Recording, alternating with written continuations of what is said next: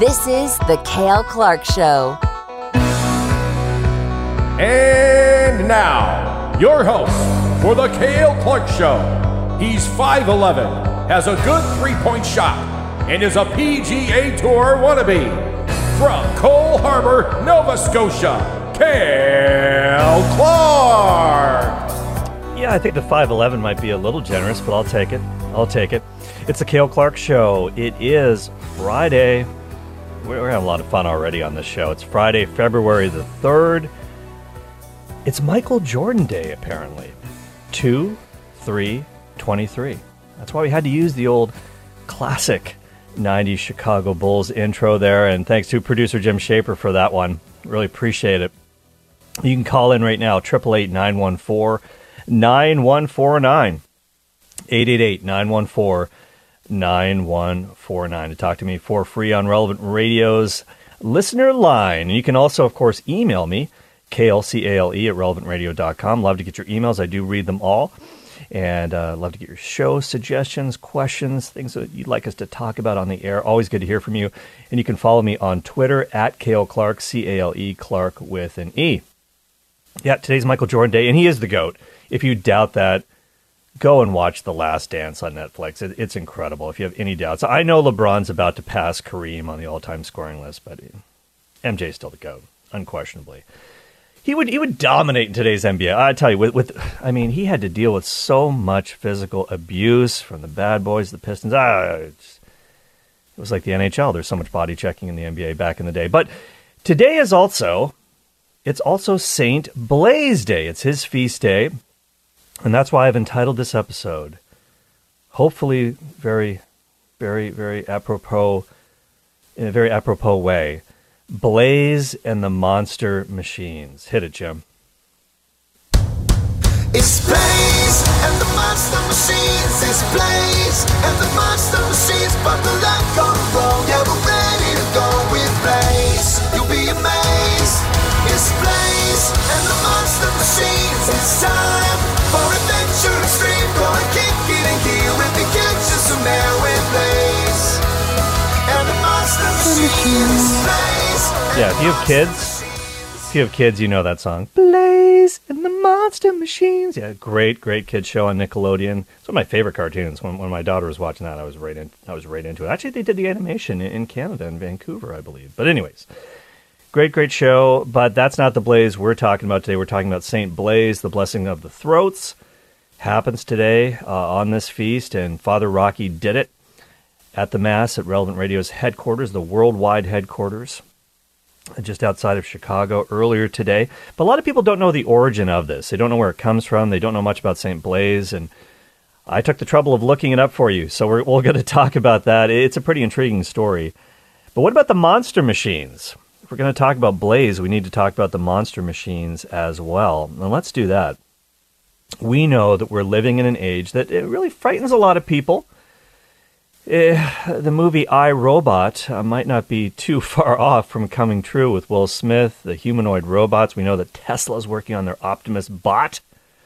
It's a long ways away, but it's going to be maybe replacing factory workers. It's going to be perhaps in doing some good things, caring for the elderly, all kinds of applications. But we know that artificial intelligence, or AI, is paramount these days.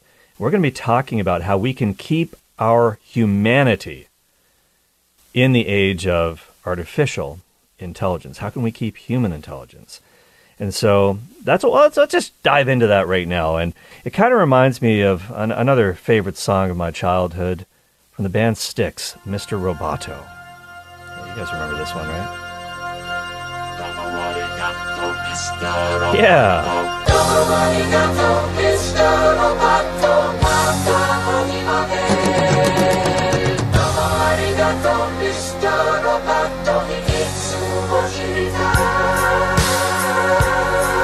Yeah, we can just keep this playing. I love that. But we're just... I got a secret. All right, I'll stop now. We are on many FM stations, but they are not 80s rock stations. They are relevant radio stations. And we need to talk about this because you might feel that you're turning into Mr. Roboto with all this artificial intelligence. Maybe you've used Chat GPT, which is becoming ubiquitous. It's sweeping the nation. Have you tried this? Have you tried Chat GPT? And if you don't know what that is, I'll explain that to you in just a second. But if you have tried it, I'd love to hear your thoughts. Are you scared that it's going to take your job? 888-914-9149 is the number to call. 888-914-9149. You're listening to The Cale Clark Show, only here on Relevant Radio. It's intriguing. So Chat GPT, now what is this? This is artificial intelligence software, and it's been all over the news. I must confess, I have signed up for it. I've even tried to use it a little bit. I could explain to you what Chat GPT is, but I actually decided to ask Chat GPT. Well, I decided to go to the horse's mouth, or the computer's mouth, if you will, and I typed that in. So I went to chat.openai.com, that's the address, and I said, "Hello, Chat GPT, can you explain what you are?" And it responded.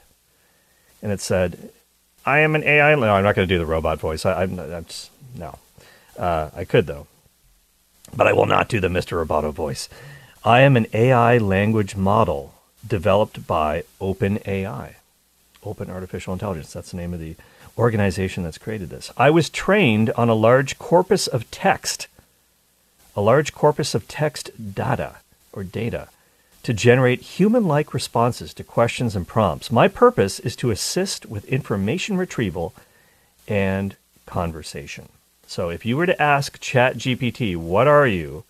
that's exactly the response that you would get. And believe it or not, I don't think ChatGPT could replace radio hosts quite yet, or podcast hosts. So I'm hopefully safe for now, until things get a little bit more conversational. But a lot of people are very intrigued by this. They're a little scared by this and its capabilities. There was actually an article that I read that was written by Sam Hales, who's the editor of Premier Christianity magazine, and he actually asked the question, can ChatGPT lead someone to Jesus? And so, how spiritual is this artificial intelligence? Well, let's see. And by the way, I don't know what the GPT stands for in ChatGPT. Maybe our crack researcher Patrick Alog, who's working the phones for me right now, can Google it really quick. Maybe it stands for Google Patrick something with a T. I don't know. To go. I don't know. 888-914-9149. All right. So this is what Sam Hales wrote about. He actually asked ChatGPT a lot of spiritual questions. And before they did that, before they went into the spirituality stuff, they asked ChatGPT to write an article for the magazine, and they were shocked because it actually did a really, really good job. And it actually seemed like a real human wrote the article. And nobody even, they showed it to some people, and nobody could tell that it was written by an artificial intelligence program.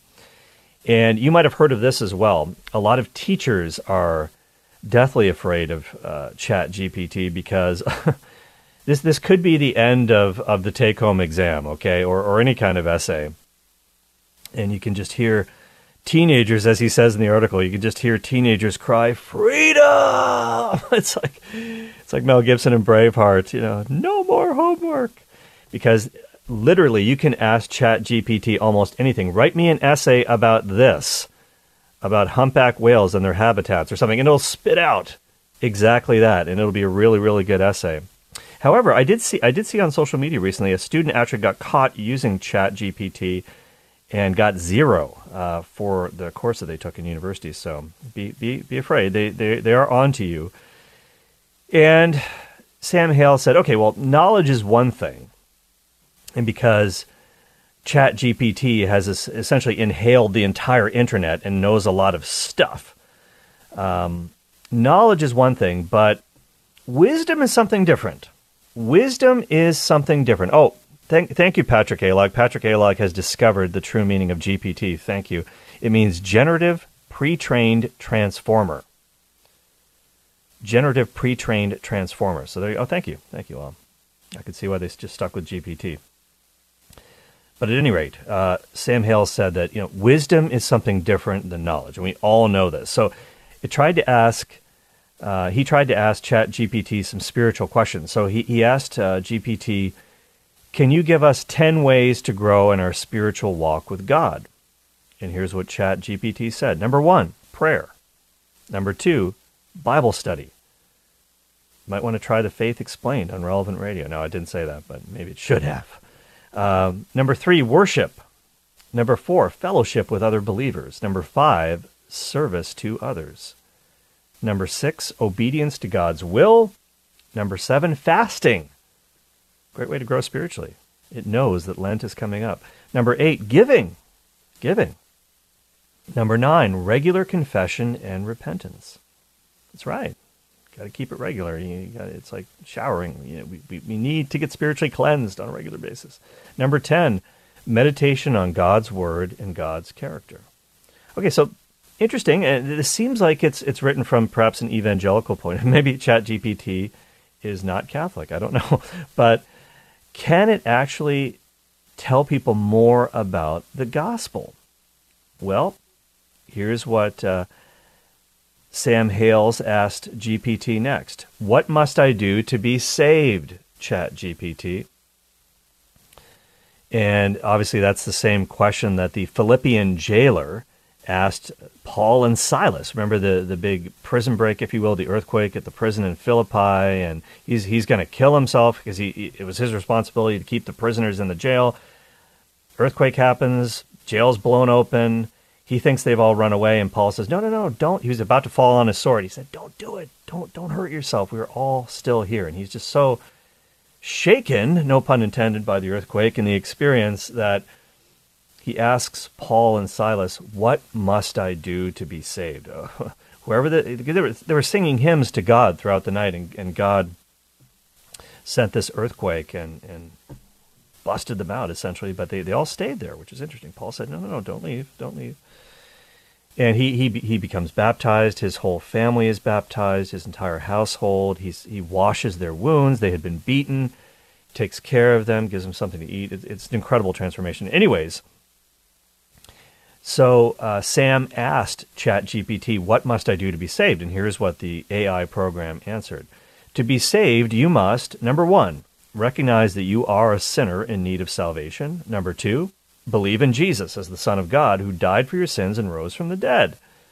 Number 3, repent of your sins and turn away from them.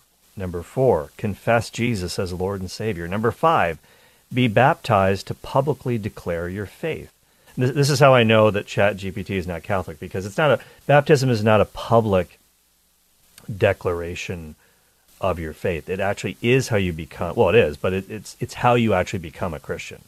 If you're not baptized in the name of the Father and of the Son and of the Holy Spirit, if you're not baptized with water and the Spirit, as Jesus talked about in John's Gospel, then you're actually a catechumen. You believe in Jesus, but you're not yet baptized. You haven't become a Christian. At any rate, maybe I'm quibbling here, but it's how we receive the life of grace. We're adopted into his family. Number 6, this is what ChatGPT said. Live a life obedient to God's will, growing in your relationship with him. Oh, I can't argue with that. Not too bad for artificial intelligence. However, Sam said this, and he's the editor of Premier Christianity magazine, Sam Hales. He also asked ChatGPT what he thought was maybe a bit of a tougher question. He threw out the biggest theological mystery of all time. Can you explain, ChatGPT, the Trinity? So he typed that in, and here's what the program spit back to him. The Trinity is the Christian doctrine that states that there is one God in 3 persons, the Father, the Son, Jesus Christ, and the Holy Spirit. These 3 persons are co-equal and co-eternal, meaning they are of the same substance and exist forever. Each person of the Trinity has distinct roles and responsibilities, but they are unified in their divine nature and work together for the salvation of humanity and the glory of God. The concept of the Trinity is difficult to fully understand. Yeah, no kidding. As it transcends human comprehension. However, it is a fundamental belief of the Christian faith and is seen in various passages of the Bible, such as Matthew 28:19, the Great Commission, and the baptism of Jesus in Matthew chapter 3, verses 16 and 17. And that's so true. It's absolutely true. When Jesus is baptized, there is the voice from heaven that says, "This is my Son, the beloved in whom I am well pleased." The Spirit descends upon him as a dove. Got all three persons in the Trinity right there. Not bad, Chat GPT. You have a master's in theology now. However, he says, I'm going to ask it maybe an even slightly tougher question. How can you apply this knowledge? And so he typed in this question to Chat GPT.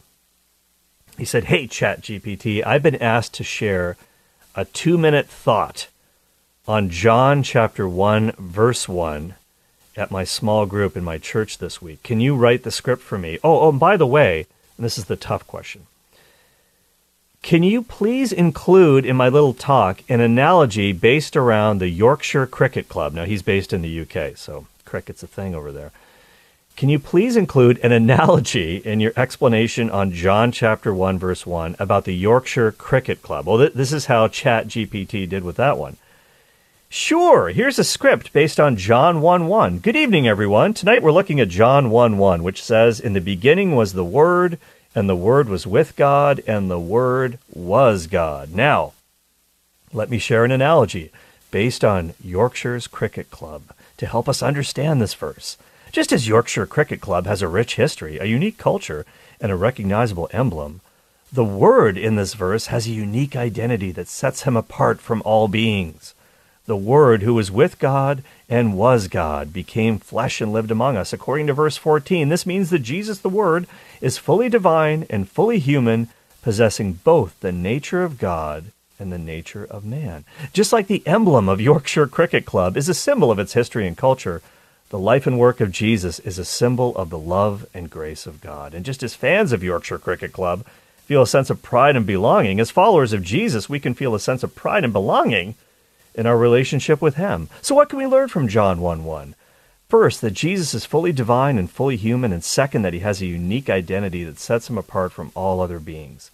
And just like the Yorkshire Cricket Club is special, so is our Lord and Savior, Jesus Christ. Let's pray and ask for the Holy Spirit to reveal more of the truth of this verse to us in our hearts. So that was the response from ChatGPT. It even prayed. He didn't even ask it to compose a prayer. So maybe the chatbot is more spiritual even than he was. Wow. Okay, so this is dangerous stuff. This is potentially very, very dangerous stuff. So how do we deal with this in the light of AI, in the light of ChatGPT? I don't know if you've tried this. I don't know if you've experienced it. But we know that artificial intelligence is coming, and heck, it's already here, as we can see right there. How can we really remain truly human when the monster machines are out there? And we'll also talk about St. Blaise, Blaise and the Monster Machines. That's the name of the show today. That's the title of the show. I didn't get that from ChatGPT. I actually made that up myself. But we'll tell you more about this when we come back from the break. It's the Cale Clark Show on Relevant Radio, 888-914-9149. Be right back.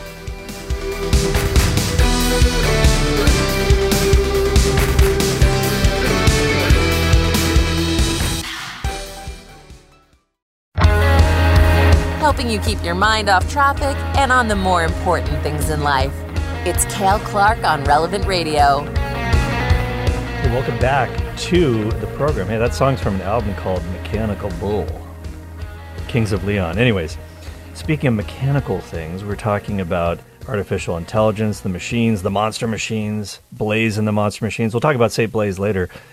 But we just went through an article in which a guy basically asked ChatGPT, this artificial intelligence program that's become quite ubiquitous, a whole bunch of spiritual questions, and it didn't do too badly with them. However, there's a big difference between artificial intelligence and what it means to be human. I want to hear what you think about this. I'm going to share something else with you, and if you've used ChatGPT, if you've had an experience with it, what'd you think?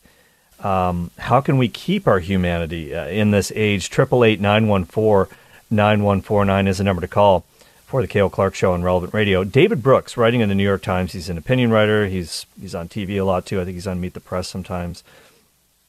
David Brooks wrote an article in the New York Times called "In the Age of AI, Major in Being Human." You got to major in being human. And so he started off by talking about how at the Colorado State Fair recently, a piece of artwork, because artificial intelligence doesn't just generate text, it can also generate images. Maybe you've seen some of these images on the internet. And some of them are, they're pretty much like deep fakes. Pictures of people, composite people, other types of artwork, and it's hard to tell that it's made by a computer and not a human. But at the Colorado State Fair, a piece of artwork that was, in fact, AI generated won first prize. And he said he kind of looked at it, and he said it looked cool at first, but after a while, it felt kind of lifeless. And somebody else named L.M. Sakasas, who writes a newsletter on technology and culture, also saw the piece and said, when I began to inspect the image more closely, my experience of it began to devolve rather than deepen. I couldn't really engage it past the surface level. So David Brooks says this is the thing about AI, artificial intelligence. It's missing what he calls a humanistic core. It misses passion, pain, longings, a life of deeply felt personal experiences. It doesn't spring from the imagination of a human person. It doesn't contain insight, anxiety, joy that is very often underlying human creative works. Think about some of the great artists of all time. They've been kind of tortured souls. Think about Van Gogh, think about Caravaggio, and I remember hearing an explanation of his painting of Abraham and Isaac, and Abraham's got the knife, and Abraham looks like a thug that you'd meet in a back alley. You know, it's scary. And Caravaggio kind of was that guy. He was kind of the thug. He may have murdered somebody. It's whew, and then the angel says, no, don't kill him. So that's the kind of thing that sometimes underlies a lot of art, be it music, be it books, be it whatever. But can AI recapture that? Can AI possibly recapture that? It's going to give us a lot of tools, and there's no doubt that it's going to replace a lot of work, especially a lot of mental work. But David Brooks says you've got to double down. We humans have to double down on things that only we can do, and only things that only human beings can bring to the table. So he kind of has this thought experiment. Let's say that you are a college student or a university student, and you're thinking about, what should I be studying? What should I be looking at, given that this is the way things are going? Artificial intelligence is going to be ubiquitous. What classes could I take that will give me skills that machines cannot possibly duplicate or replicate? How can I stay distinctly human?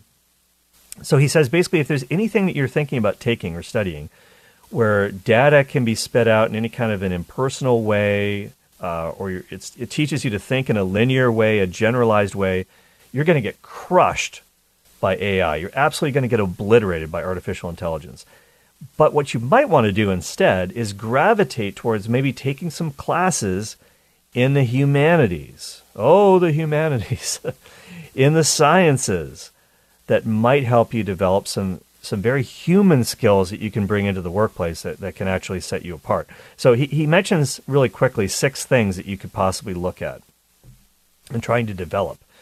Number 1, he says it's a distinct personal voice. This is what you want. Now, when you read things that are written by AI programs like ChatGPT, they read very corporate. They read very bureaucratically. It's pretty dry. This is not exactly Shakespeare here. So the more you can develop your personal voice that's authentically human in your communication, that's a good thing.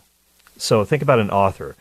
My wife right now, she's deep into Stephen King stuff. He's got a certain voice as an author. We talked about Dean Koontz. He was on the show recently. Dean Koontz, one of the most successful writers of all time. I interviewed him. He's got a unique voice, unique take on things. That's why people buy his books, because they want to hear what he has to say. And so this is what you need to kind of work on. Not that you're going to necessarily be a famous author, but we all communicate, especially in a written way. We all send emails for our jobs and things like that. So the more that you can personalize things, the better.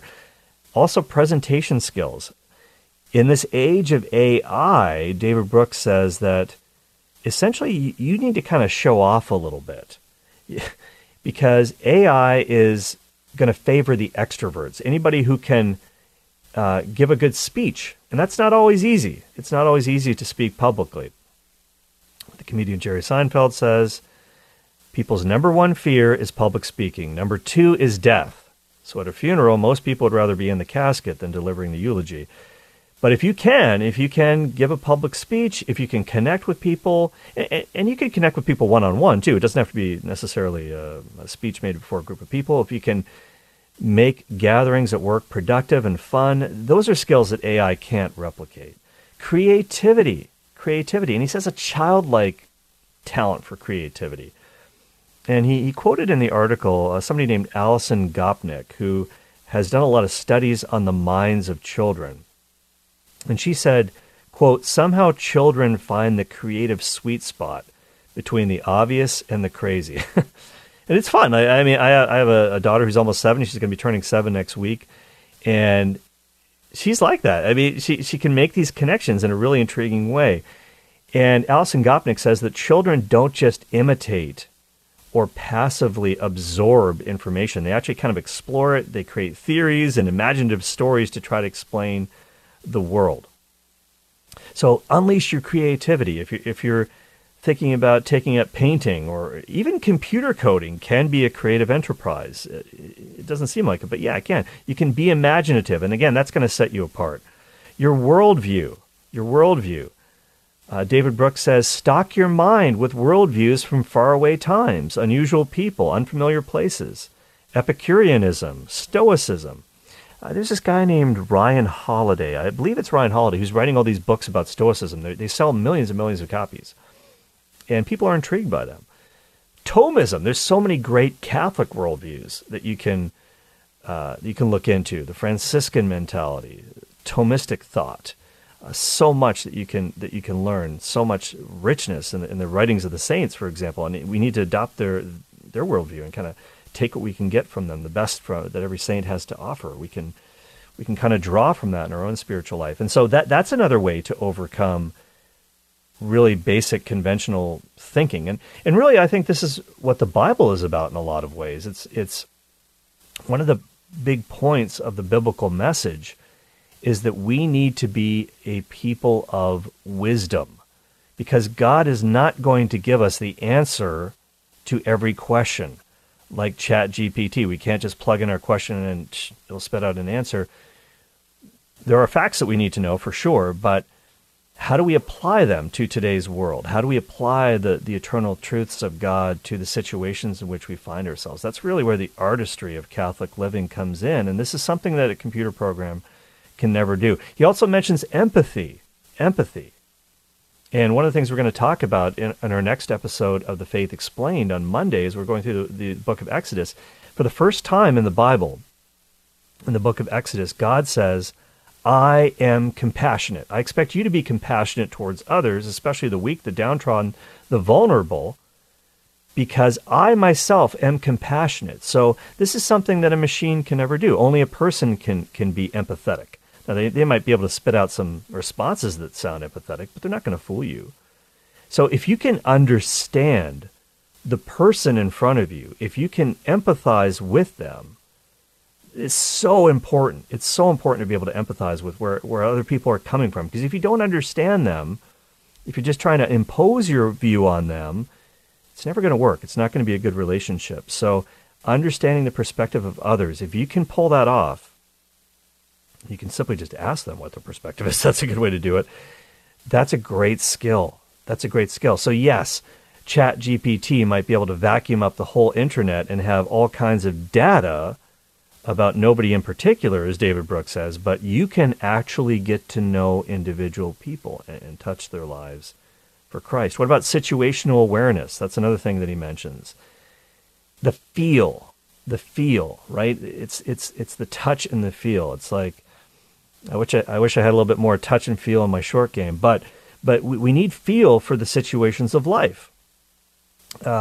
He talks about people who just have an intuitive sense of when to follow the rules, maybe when to stretch them a little bit, be sensitive for how fast to move, what decisions to take. You don't want to crash. So this is the artistry of life. Okay, so and these are things he says these are truths that are held in the body as well as the brain. reading people's body language. Situational awareness is very, very important. And then he sort of closes off by saying that the best teachers teach themselves. And he talks about the teachers that he had in life, David Brooks, that really made an impression on him. And he said this. He said, "I don't remember what was on the curriculum. I have no idea. I have no idea what the lesson plans were that they taught me. But I do remember who they were. I do remember that. Whether the course was in the sciences or in the humanities, how they modeled a passion for their subject, a passion for knowledge, a funny way of connecting with students. Their moral virtues, how to be rigorous with evidence, how to admit error and say, I was wrong, how to coach students to make their own discoveries. I admired them and I wanted to be like them," he says. "That's a kind of knowledge you'll never get from a bot."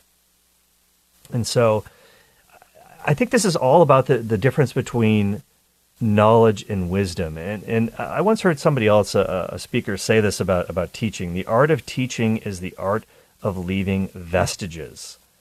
That's what you remember. You don't remember the lesson plan, like I said. You do remember the person and the sense of humanity. And so this is something that we can never get from AI, and it's something that I think we need to think about. I wonder what you think about this, and specifically his advice about classes to take and all of that sort of thing. One of the interesting commenters that 888-914-9149 is the number to call, by the way, on the Cale Clark Show. One of the commenters on this article in the New York Times was this guy named Daniel Moses, who was an English teacher, is an English teacher. And he said, look, majoring in English, majoring in the humanities, it's been on the decline for many decades. Kids see college as a means of getting work. They don't see the humanities as an effective path. And there are very few voices countering this idea. The universities themselves have devalued the humanities since the 1970s. The PhD in a humanities subject is a dumb thing to get unless you're rich. And even then, it's not a path to a quote-unquote real job. I should know, he says, because I got one. I got a PhD in 1996. And universities punish grad students and PhDs in the humanities by offering them permanent part-time jobs at poverty wages. And only recently has there been effort to unionize and strike against universities for doing this. David Brooks' article is very nice, but show me the money. And that's one of the commenters. And that guy's kind of right in one sense for sure. And if you teach at, for example, a business school, you're going to make, if you're a professor at a business school, you're going to make a lot more money than somebody who's teaching in the humanities. Is that fair? If you're teaching Shakespeare, is that any less valuable? Or teaching religion, if you have a PhD in religion or something like that. That's why they say, oh, the humanities, because if you're studying the humanities, a lot of people say, well, don't do it because you're going to be, if you get a PhD, you're just going to be an adjunct part-time professor. They don't want to hire you full-time. They don't want to pay you benefits. Universities know this. The students don't really care. They don't know who their professors are anyways or what their qualifications are. There's this whole, that's a whole other discussion for another day. But I want to hear what you think about all this stuff. 888-914-9149. Let's go to the phones right now. Ed is in Carroll Stream, Illinois. Hi, Ed. Hi, Carol. I'll start with this story first. I guess I could give two or three of them, but this one will probably do best. I was a passenger on a flight between a couple of cities. The cities are irrelevant. Mm-hmm. And as we were pulling into the parking spot, the captain said, folks, we're at such and such, and here's the time. And by the way, the temperature is whatever it was. I missed it. So I asked the guy next to me, hey, did you catch that? What was the temperature? He didn't catch it either, but he talked into his cell phone, Airy or Audi or whatever it was, and said, hey, what's the temperature here? Now, before I finish this, I'll say in the early days of automation and artificial intelligence, the bots were, for lack of a better expression, they were quite robotic, very unnatural. You could easily tell that it was a robot speaking. Not this time, and this is a year ago. The voice came back in the same way that a person would say, well, it's about 72, 73 degrees right now, and it should get up to about 75. Now, here's where I'm going with this. It is already, in a lot of instances, it's virtually indistinguishable if you're talking to a person or a robot. And here's where I'm going with that. all the scientific functions, the engineering and all that, those can be done by robots anyway. And like you say, okay, the next frontier, quote unquote, the next frontier is, well, be more empathetic, be less corporate, and be more genuine. That's fine, but even that's going to go by the wayside very quickly because these are, and remember, artificial intelligence and all the refinements of it and personality and the way they speak and make it more human is a refinement. Those things are in their infancy. Yeah, in 5 more years, 7, there's nowhere to go. And what I'm really telling you, and one of the big tech moguls one time, I was listening to a talk show, and somebody said, you know, the way it's going, there won't be any work of any kind. There is nothing that robots can't do, including programming and manufacturing themselves. And the guy says, yes, basically that's true. And so now who the we was, that's the other 2 or 3 or 4 dozen billionaires around the world.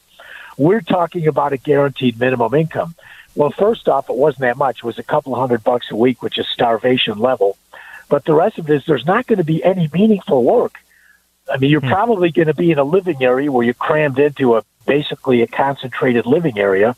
But I'm telling you right now, and I am a technological dork. I'm a dork. But even I can see this. There is no other. I know it's pessimistic and it's very sad. There is no other horizon. That horizon of being empathetic and all that, that's going to be gone. That in itself will be gone. By the time the college freshman of today is starting to look for a graduate degree, it'll be all over. That's my take on it. Man, I wish I was wrong.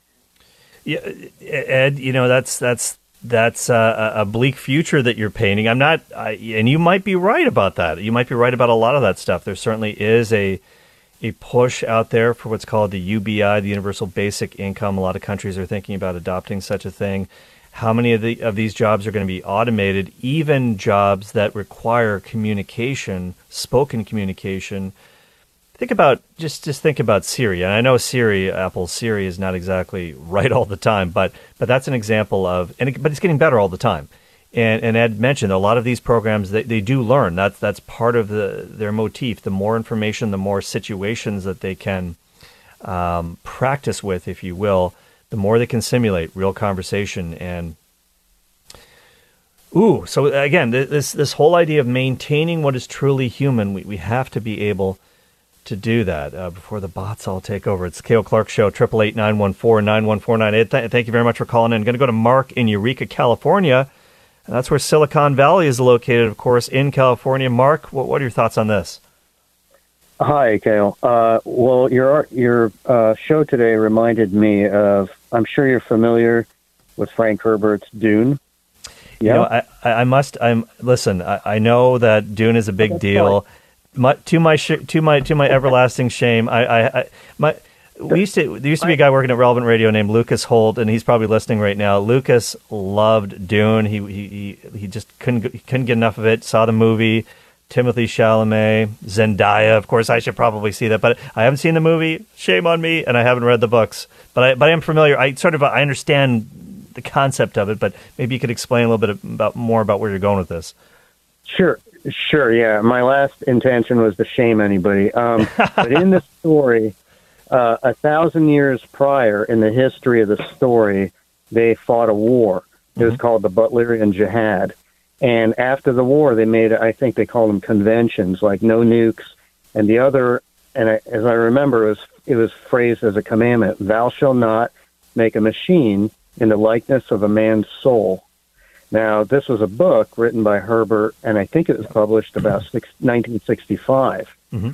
And I wanted to compare that to what you were saying about art as a distinction between how you can tell AI from a human hand. But there's also a book in 2014. It's called The Second Machine Age, and they discuss this why AI is taking over. And I forgot the word they use. I'll just say it's digitizing or remuneration, and somehow they're able to put the physical. I mean, that's what they're working on, is not just writing papers, but actually making machines that can function as humans. It's it's anyways, I just thought I'd compare those as where we are now and this prophecy of thou shalt not, and he compared, in the likeness of a man's soul. And I'll just leave you with that, unless you have a question specific. Yeah, well, it makes me want to read Dune a little bit. That's for sure. But Mark, hey, thank you so much for that call. Really appreciate that. Lots of food for thought there. And I wonder what your thoughts are. We're up against a break right now, but we will be back on the Cale Clark Show, 888-914-9149. And I did promise you that I would tell you the origin of St. Blaise, the blessing of the throat. So we'll get to that as well on the other side of the break. 888-914-9149. It's Cale Clark Show on Relevant Radio. Faith, facts, and fun. It's the Cale Clark Show on Relevant Radio. Hey, welcome back to the program on this Friday. 888-914-9149. Blaze and the Monster Machines. We talked about the Monster Machines. We talked about AI and the bots that might take over. I certainly hope not. Bot, I should say.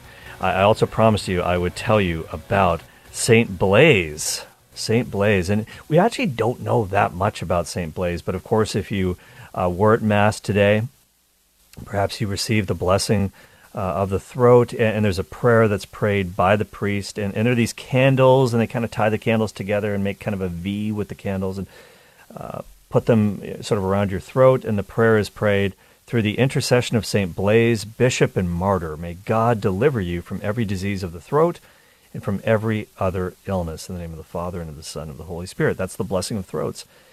And by the way, St. Blaise is considered to be a powerful intercessor for the sick. And this really came true at another time. We just came through this worldwide pandemic. From 1346 to 1353, there was a bubonic plague, which was called, of course, the Black Death. And it was just racing across Europe, Asia, North Africa, the worst pandemic that's ever been seen on the face of the earth. 25 million people died, conservative estimates there, and including almost half the people in all of Europe. So a lot of people prayed to St. Blaise for help, for assistance, and got their prayers answered during that time. But again, we don't know too much about him. Now, the earliest biography of him, or hagiography of him, if you will, was written about 2 centuries after he died. And it was actually written by a medical writer. And this is interesting because Blaise himself was a doctor, was a physician. And the medical writer Aetius Emedinus, he actually talked about St. Blaise, and he talked about how people would ask for his prayers, especially for ailments of the throat. There's a book called The Acts of St. Blaise, and that was written even later, about 400 years after he died. And there's some question as to whether some of these alleged events in his life actually happened, but we do know this. We do know that people did ask for his help, asked him to pray for them in heaven for hundreds and hundreds of years, and that continues on, of course, with the blessing of the throats. So he was, as I said, also a doctor, and he came from a place in modern-day Turkey called Sebaste in Armenia. And he was very interested in philosophy growing up. He would really study, and he wanted to learn. And he was very known as a very fervent believer. And in fact, when the local bishop died, this is back when you could actually do it this way, Blaise was elected, chosen, if you will, as the new bishop by popular acclaim. Just all of the people just thought, hey, this guy should be our new bishop. He's very holy. He's very studious. He's very good, loves Christ, loves people. Let's make him the bishop. And I'm sure that he was probably aghast at this, but he did accept this. He did accept it. And he was known as a very, very good bishop. And it's amazing because as a physical doctor, now he was known to have brought about miraculous cures in people's lives as well. People came to him for miraculous healings, as well as just what we might call normal, quote-unquote, physical healings. And I really think this is intriguing, that he was a physician as well. It's a little bit like Dr. Luke in the New Testament. St. Luke, of course, was a physician. He was known as the beloved physician traveling companion of St. Paul. And he wrote about a quarter of the New Testament, the Gospel of Luke, and also, of course, the Acts of the Apostles. And it's Luke who notes a lot of the miracles of Jesus from a medical perspective and says, wow, this is amazing. He notes the fact that Peter slashes off the ear of the high priest's servant. Jesus puts the ear back on. He kind of makes a note of that. How did he do that without stitching? Amazing. So Dr. Luke was always acutely interested in all this stuff. And here's a couple of interesting anecdotes about St. Blaise, and I'll get to how he was how he became the patron saint of people who have diseases of the throats and things like that. In the year 313 A.D., there were two Roman emperors who kind of jointly ruled. Emperor Constantine, of course, who promulgated the Edict of Milan, which essentially legalized Christianity in the year 313. And there was also a guy named Licinius.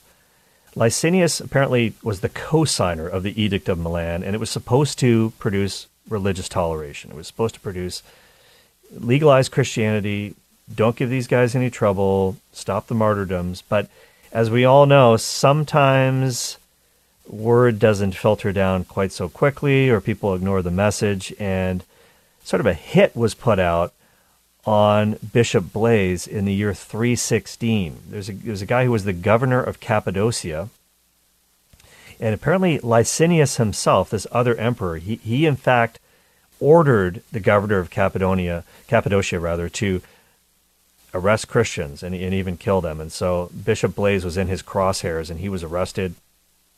And on his way to prison, this is where the blessing of the throats, this is the origin of this.